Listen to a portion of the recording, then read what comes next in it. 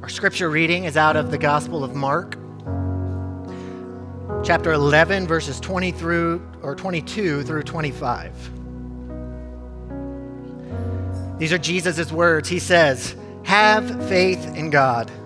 Jesus answered, "Truly I tell you, if anyone says to this mountain, 'Go, throw yourself into the sea,' and does not doubt in their heart, but believes that what they say will happen, it will be done for them. Therefore, I tell you, whatever you ask for in prayer, believe that you have received it, and it will be yours. And when you stand praying, if you hold anything against anyone, forgive them, so that your Father in heaven may forgive you your sins." This is God's word for God's people. We are in the third week of a series called Unoffendable, where we're talking about how we deal with the feeling of offense. What do we do with that? Because there does seem to be like an increase of that in the world around us. I don't think I need to go through the trouble of proving that point. You're in the world around you, right? I was at a store yesterday, and there was a dude who had an outsized interaction with an employee about their selection of tablecloths. You know, he wanted to be like, "Buddy, it's going to be fine. The tablecloth thing, you're going to be okay." And, is there this, there was an offense there. And what do we do with our offenses, especially in a culture that seems to be growing in kind of just making space for that level of interaction with each other? And even in the church, people who are following Jesus, sometimes there's this feeling of that's almost like the right thing to do is to carry with us kind of like an offendable attitude into the world. And I was sitting with my family right over there to my right last week and listening to Ron preach. And there was a scripture he read that I don't know how many times I've heard it or read it in my life, but it just hit me different. And it's one of the things that I love about the Word of God is that when we come to it again and again, it often has something fresh for us again and again and again. But I just want to read this to you, and let's just have an experiment together. Listen to this a piece at a time as if God meant it. You with me on that? Okay, just let's go for a stretch here, all right, on this. All right, so hang on. So this is Paul writing to the people in Rome. "Do not repay anyone evil for evil. Be careful to do what is right in the eyes of everyone. Not just the people who are like me, not just the people who are close to me, but if they're a person, I'm supposed to try to do what is right in the eyes of everyone. If it is possible, as far as it depends on you, live at peace with," would you say this word with me? "Everyone. Do not take revenge. My dear friends, but leave room for God's wrath. For it's written, 'It is mine to avenge, I will repay,' says the Lord. On the contrary, if your enemy is hungry, feed him. If he is thirsty, give him something to drink. In doing this, you will heap burning coals on his head. Do not overcome by evil, but overcome evil with good." How are you doing right now? I don't know what, that has had this weight on me as I've been thinking about this. No one is good at this on their own. Nobody, no one in human history seems to be good at this on their own. No one that I know, no one that I've been close to. And this do not repay evil for evil. That's interesting because the idea of eye for an eye, tooth for a tooth, that was a real step forward for humanity. That was a moment of progress for us as people, because you know how this goes. Like, you kill my cow, I burn down your house, right? And this like cycle, picks up this like endless increasing cycle of what we claim is justice, but is often just revenge and trying to like regain control in our world. And Jesus comes along and he says, that's not the thing. Even my own family, we were talking yesterday, I think it was yesterday, about school and, new challenges at school potentially. And one of the people in my family said, well, I'll be nice to them if they're nice to me. Which makes perfect sense. It makes perfect sense for us, right? That's eye for an eye, tooth for a tooth. That is, we have risen to the moral level of paganism. Like, we have gotten that far. That's not bad. That's better than where we were, which is I just like try to dominate everybody. But I'll be nice to you if you're nice to me is the way the world works, but is contrary to the way of Jesus. Jesus is opposed to that way of thinking. And if I am a follower of Jesus, he puts a requirement on my life that means that I'll be nice to you if you're nice to me is beneath me. Because we do not repay evil for evil. How are you guys doing with this? I mean, like, oh my gosh, Jesus, he's this wild man, right? He comes into spaces and starts saying things like, pray for those who persecute you. Bless those who hate you. If your enemy is in need, take care of him. And what's absolutely nuts is that the people that were with him in the first century, they believed him. Wouldn't have that been easy in that moment to go home and to like talk to your family on the way after you went to hear the rabbi teach and you're walking home and they're asking questions about that and you just kind of pass it off as like, oh, that's kind of metaphor, or like he was talking big, or that seems like the kind of thing that we would have wiggled our way out of, right? But what's absolutely mind-blowing to me is that the early followers of Jesus, they took his word on that and believed him, and in doing so, they turned the world upside down. Upside down. When Christianity was illegal for the first 300 years, and not all the time, but there were moments when like this explosion would happen against Christianity and they would be fed to lions or crucified or executed in other ways. Nero apparently liked to burn people in his garden, hanging and use them as lights to walk around in his garden at night. And because the Christians followed Jesus so closely and took him seriously on that, this blessing their enemy thing is a part of why in 300 years, half of the Roman Empire were followers of Jesus. Half. How does that happen?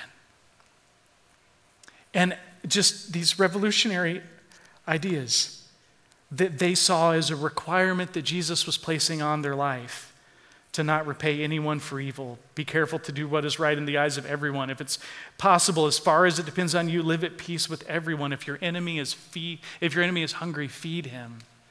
I mean, this is world-changing stuff. And I guess I read that, and one of my honest first reactions is, I don't think I can do it.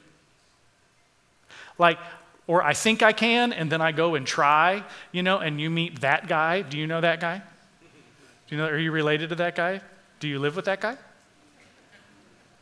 You know what I mean? And I'm doing okay until I meet people. Ideas, I'm great with ideas. People, hard. People are hard. And I don't think I can do it very well.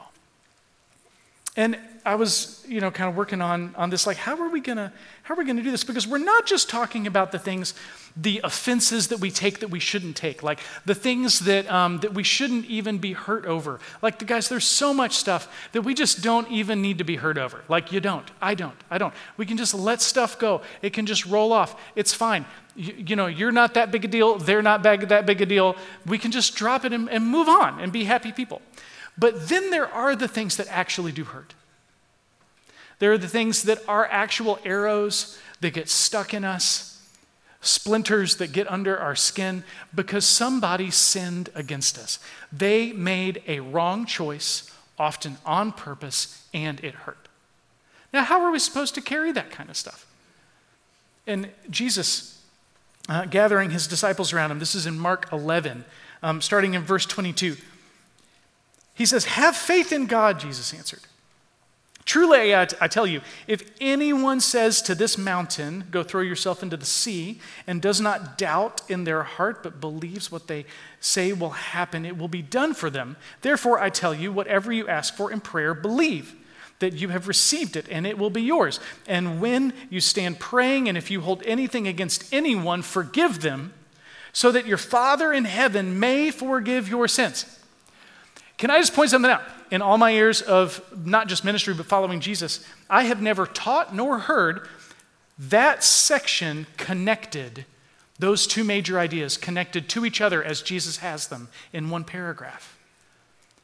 He has this thing that, I tell you, if you say to this mountain, "Go throw yourself in the sea," and you don't doubt but believe, it will be done for you. Whatever you ask for in prayer, believe that you've received it and it will be yours. I have heard that taught, and sometimes in Christianity it can come like with this weird flavor of like Jesus is our genie in a bottle, right? You just got to rub him the right way and he'll give you what you want, And here's the whole thing about does that count for playing the lottery?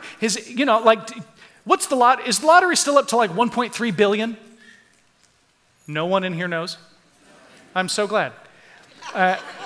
Spend your money on better things. Like that is a waste of your money, right? But here's at least I think maybe a week ago or so it was up to 1.3 billion dollars. Do you think nobody was praying for that?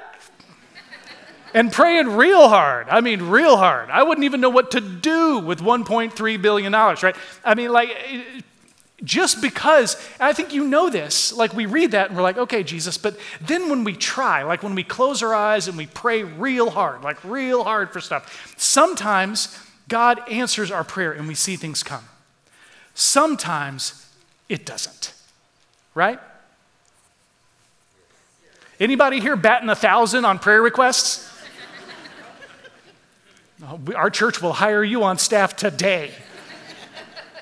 Right? And so what is going on there? What is going on there? And I think I failed to connect it to the paragraph that Jesus was in. And he says, that mountain that you think can never be moved, I tell you, if you believe, it will be moved. And what I'm talking about is your ability to forgive your brother if you have anything against him. If you have anything against your brother, you can forgive him. And if so, your Father in heaven will forgive you. That what is Jesus interested in helping us change, both in our hearts and in the world? What is the mountain that we need moved? And Jesus seems to say it is our ability to forgive our brothers and sisters when they have sinned against us. Now that all of a sudden sounds like Jesus to me. And he carries us into that space. So I guess what I want to start off with, if you're like me and you're feeling like that thing that Jesus is requiring of us as disciples, I can't do it. I think he would say, yeah, you're right. You can't. But if the Holy Spirit is living in you, he can give you the faith that you need to be able to forgive your brother or sister so that you can move forward and receive forgiveness from your Father in heaven. Now, I think it also helps to define forgiveness correctly. So I've asked Daniel to come and help me out. And I'm going to, big fan of Daniel over here. All right, that sounds good. I am too. Yeah.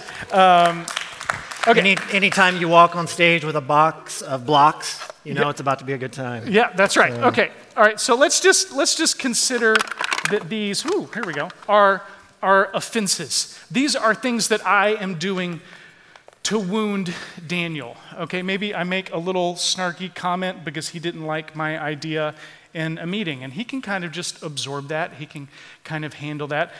Maybe I don't reply to his email because I just don't want to deal with the issue that he brought up. Maybe one of you sends me an email, and I'm like, hey, Daniel, you need to answer an email that someone sent me. You know, those emails. I don't know like what they are, but over time, I can start to add offenses to Daniel. And when they're small, you know, maybe we can kind of handle those. Every now and then, they're a little bigger, right? The people that we interact with regularly. And Daniel's like, I love my boss. He pulls me on stage and throws wooden blocks at me. This is so great. I'm going to get him a coffee cup that says best boss of the year. Right. And if over time, we kind of just keep piling up offenses, both maybe medium size and maybe the small ones. And over time, after a while, you can see what happens. We just can't, there you go, this is nice. We just can't handle carrying all of them anymore, and they spill. And the offenses that I have given him, after a while, they just start to leak out on everybody else around them. Yeah? And here's the thing, I think there's several reasons why we don't forgive. I mean, some of it's our pride, some of it's they don't deserve it, some of it's we don't want to get hurt again. I think sometimes we don't forgive because we're too nice. Because we're too nice, because we're just like, no, everything's fine, I can handle it, I can handle it, I can handle it. And we don't want to be the person, you know, we want to be the good Christian, and so we just like don't think that we should ever be upset about anything that someone has done to us. And after a while, they just start to spill out. And so, that's right. Could you want another one? That's right. Here you go. Great. All right. So Daniel has to do the job of hanging out here for a little while. Let me talk a little bit about what... Thanks, Brett. You're welcome. What forgiveness is. I think this helps. Because what do we do when we're carrying a mountain like this that needs to be moved? And these are things that have built up over a long time, right? Forgiveness, first of all, is not ignoring the wrong. So Daniel doesn't need to pretend like these don't exist because they pile up anyway. And that's why when your sister is over for Thanksgiving and she makes a comment about your dessert, all of a sudden something leaks out of you. I'm sure no one in here knows what I'm talking about, right? Right, because we've ignored it, We've just dealt with it. You know, we've just kind of pretended like it's not there. Also, forgiveness isn't excusing the wrong. It's not saying this is fine. Forgiveness isn't saying this is fine, he means well, he's a nice guy, we should just, like everybody has rough edges, and so we just deal with it. Does that help him get rid of any of these? No, it doesn't, even though that sounds kind of nice. Also, forgiveness isn't minimizing the wrong. For example, if Daniel said, Brett, I need to forgive you this much because this is how much you hurt me. What does that do? He's still left with everything else. So minimizing the wrong actually prevents forgiveness from happening, right? So here, I'll give this to them back. There you go. Very nice. So we shouldn't minimize the wrong. That's not forgiveness, saying it's less than it really is. Also, forgiveness isn't forgetting the wrong. If Daniel puts these in a backpack and just carries around and just sort of like shoves them in the room, that's not forgiving either. I think sometimes we think that if we just forget, that's okay. You know, even in my walk with Jesus, what he has forgiven me of is a part of our story together. That becomes a part of our relationship, the things that he has saved me from, the things he has forgiven me of. That becomes a part of our walk with one another. And forgiveness is not automatic relationship repair. Just because Daniel forgives me doesn't necessarily mean the relationship is repaired. Sometimes it is. I hope it is. I hope there is the ability for relationship to be repaired. But it doesn't always work like that. Sometimes we need boundaries. Sometimes we even need separation from a relationship. When Jesus says, forgive your brother or sister so that your Father in heaven will forgive you, the Greek word there is aphemi, which simply means to send away. Not to ignore, not to minimize, but just to... Thank you, Jesus. Those were getting heavy. Thank you. Thanks, Brett. Just to drop it. The offenses that stand between you and I am simply going to set those aside. I know what they are. I know how big they are. I know how much they hurt. but I am not going to carry them anymore. I am going to set them aside, and they will not stand between you and me any longer. That's the kind of thing that we're talking about here. Now I have to make sure I don't trip on my little Jenga blocks. But that is quite challenging. Like Jesus, when he's talking, he's teaching on something similar, and someone gets the bright idea to raise a question. Can you guess who it is? It's Peter. It's always Peter. Teachers, do you have a Peter in your class? You know, that you're like, just let me talk. And anyway, that's Peter. So then Peter came to Jesus, this is Matthew 18, and asked, Lord, how many times shall I forgive my brother or sister who sins against me? Up to 7 times? Jesus answered, I tell you, not 7 times, but 77 times. Can you just picture the look on Peter's face? He's like, I have to do math now? Like, I didn't think this was going to be that hard. And here, a couple of things. First of all, I want to acknowledge, usually when I preach on forgiveness, I am working on that major traumatic thing that happened. And I realize that I almost want to set that in a different category because the process that is needed often to work through those. We got to work through those. We need to forgive. But I don't want you to hear me being flippant today. Today, I want to primarily talk about the things that just happen in the flow of our life where the people that we know wound us, over and over and over again in little ways and in medium ways. Today, I want to set aside the conversation around the tree that someone dropped on you. I want to let you know that I hear that as different. But it's interesting to me that Peter comes to Jesus with this question because, as you might know, in the cultural teaching around them, the rabbis would say, forgive someone up to 3 times. That's doing pretty good. If someone bonks you in the back of the head and you forgive them 3 times, you did really good. A 4th, you can bonk them in the head back. Right? That sounds pretty good. And so Peter, among other things, he comes to Jesus and he says, how about 7? I've noticed you're a pretty forgiving guy. 7? Jesus goes, how about 77? Or it's hard to tell in the language what's going on. Is it 7 times 7? 7 in the Jewish pool of images was completeness. And Peter says, do I forgive them all the way through? And Jesus goes, how about all the way through and then all the way through again, and maybe all the way through again, and maybe all the way through again? Because I'm betting you know how living in relationship with people works. There's the promise of forgiveness. I forgive you. And then there's the process of I am forgiving you. There's a promise and there's a process. And faith constantly pulls us into that promise and process relationship, maybe as we talked about with the mountain being moved in prayer, having enough faith for that to happen. Because, for example, when I have faith in Jesus, I am saved. There's a promise that I am saved. And there's a process that I enter into of I am being saved. He is working out in me my salvation, and I am working that out with him, like as Paul says, with fear and trembling. And then there's this, one day I will be saved totally. I will be everything that Jesus ever dreamed about me being. And in forgiveness, there's this promise and this process of by faith, we can say, you are forgiven, and I am forgiving you. And you will be forgiven. And by faith, I think that's all true, all at the same time. And I think Jesus, sometimes he calls us into forgiving people completely, and then completely again, and then completely again, as the need comes up in our hearts for forgiveness. And Peter, maybe insightfully, he says, if a brother or sister sins against me, you know the people that wound us most are not our enemies. The people that wound us most are our family, it's our church, it's our friends.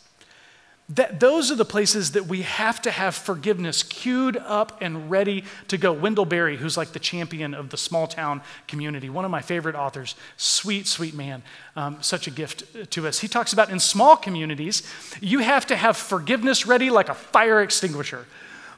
He calls it prepaid forgiveness. You know, like when I load money onto anybody, like have one of those a restaurant they go to and you pay by an app. Do you know what I mean? Am I the only person that goes to Starbucks too much? or Chick-fil-A or whatever? You know, and you load the money onto the app because in faith, I'm going to spend that one day, right? We're going to get there. I know that I'm going to need that. And so when I pull up, I am already prepared to pay for what's coming my way. And in community, we have to have forgiveness ready like that. You have to have forgiveness built up in your heart. I do too, so that when someone wounds us, it's just ready. It's like a fire extinguisher. We can put that out before it gets going. You know, in our digital connected world and in larger and larger communities, when someone wounds us, guys, we are growing in our inability to forgive, and so we just leave. We leave our relationships, we leave our marriages, we leave our churches, we leave our friends, and we don't know how to forgive because when we're carrying that mountain, it starts to ferment into bitterness. And bitterness changes from that thing you did was wrong to the way you are is wrong. And when we're around that person, we have that, it's like this tannic taste in our mouth. And it turns into they can't even do right things anymore. Even if they give us a gift, something about it feels tainted when we're bitter. Even if they give us a compliment, something about it feels like it's stuck with, it's like barbs on it, even when they're trying. And that's what happens when that forgiveness ferments and changes into bitterness. And Jesus, he wants better for us. He wants better for us, so he calls us into a cycle, into a promise and a process of forgiving, not forgetting, over and over and over again. So I just, an oversimplified, maybe way of talking about it, I want to talk about how do we forgive? What is maybe a process that we go to forgive? And we have to figure out what this looks like a step at a time. First of all, I think we have to name the wrong. We have to be able to say, this is the thing that happened. Sometimes this is a conversation with the other person. Sometimes it's not, quite honestly. Sometimes these are things that we can deal with internally. Sometimes we do have to engage with the other person. Secondly, I think it helps to name the effect of the wrong. Because it's not just the thing that they did to us or that I did to you. It's also the waves and the ripples that came after that were a result. I think that matters. Then if I'm doing well as a Jesus follower, the next thing is I'm going to take time to remember the cross. And maybe it's with my journal, maybe it's in prayer. I'm going to remember the cross where Jesus carried my sin before I asked him to. That he offered me forgiveness before I asked him to. And he carried that for me and for the person that has wounded me. Then I think we name that we are releasing that person from the wrong. That stuff that we're carrying, that mountain, we are going to send it away. Now that may take process, that may take time, depends on how big or small it is, depends on the history probably, but we are going to name that we are sending that thing away. And then lastly, we're going to ask the Holy Spirit for God to continue to change and heal our heart, however long it takes. And if we live with people, this is always on cue. This is always on cue, right? Look, forgiveness is completely optional for the person that is up for isolation in a loveless life. Totally optional. If we want connection and to experience love, forgiveness is not optional and it is found in the way of Jesus. If that's something that you want to grow in because relationships are challenging, we have a course that we've mentioned earlier called Emotionally Healthy Relationships that's starting soon. And I would encourage you to check it out. And you can, I think you can head to the connection area and get information about that or check it out on the guide. But this promise and process is where we find healing and wholeness. Jesus in Mark 11. In verse 25, there's this like scary little 2 words. And when you stand praying, if you hold anything against anyone, forgive them, so that your Father in heaven may forgive your sins. Does that scare anybody else? Does that scare anybody else? It scares me a little bit. My first thought is that forgiveness is a snorkel. If you're plugging it up, if you're not able to exhale forgiveness, you're not going to be able to breathe in either. It's something that we have blocked that God wants to give us, but we've like plugged the deal up. But that word, so that, interesting, I was digging around in the language a little bit. It's a verb, as it says, of place. It's like when you forgive them here, your Father will forgive you. It's about in this space, in this moment of forgiveness, we're able to give and receive. It's like this act of giving forgiveness builds a little cathedral or an altar or a communion table. And it becomes a holy space. Here, when we forgive someone else, this is a holy place, and God is ready to bless us with forgiveness. It's a place that we give and we receive. It's as if how we love our neighbor had something to do with how we love God himself. I don't know who came up with that idea, but wow. And here, this becomes a holy space. And I guess my hope for you and for me is that our life becomes like littered with altars and cathedrals and communion tables and holy spaces because we have both offered forgiveness and received it from the God of the cross. So I don't know where you are at today and the wounds that you carry. I'm sure you carry them. We all do. But today, as we head towards the table, I'd like you to consider, what wounds can you forgive today? Let's pray. Lord Jesus,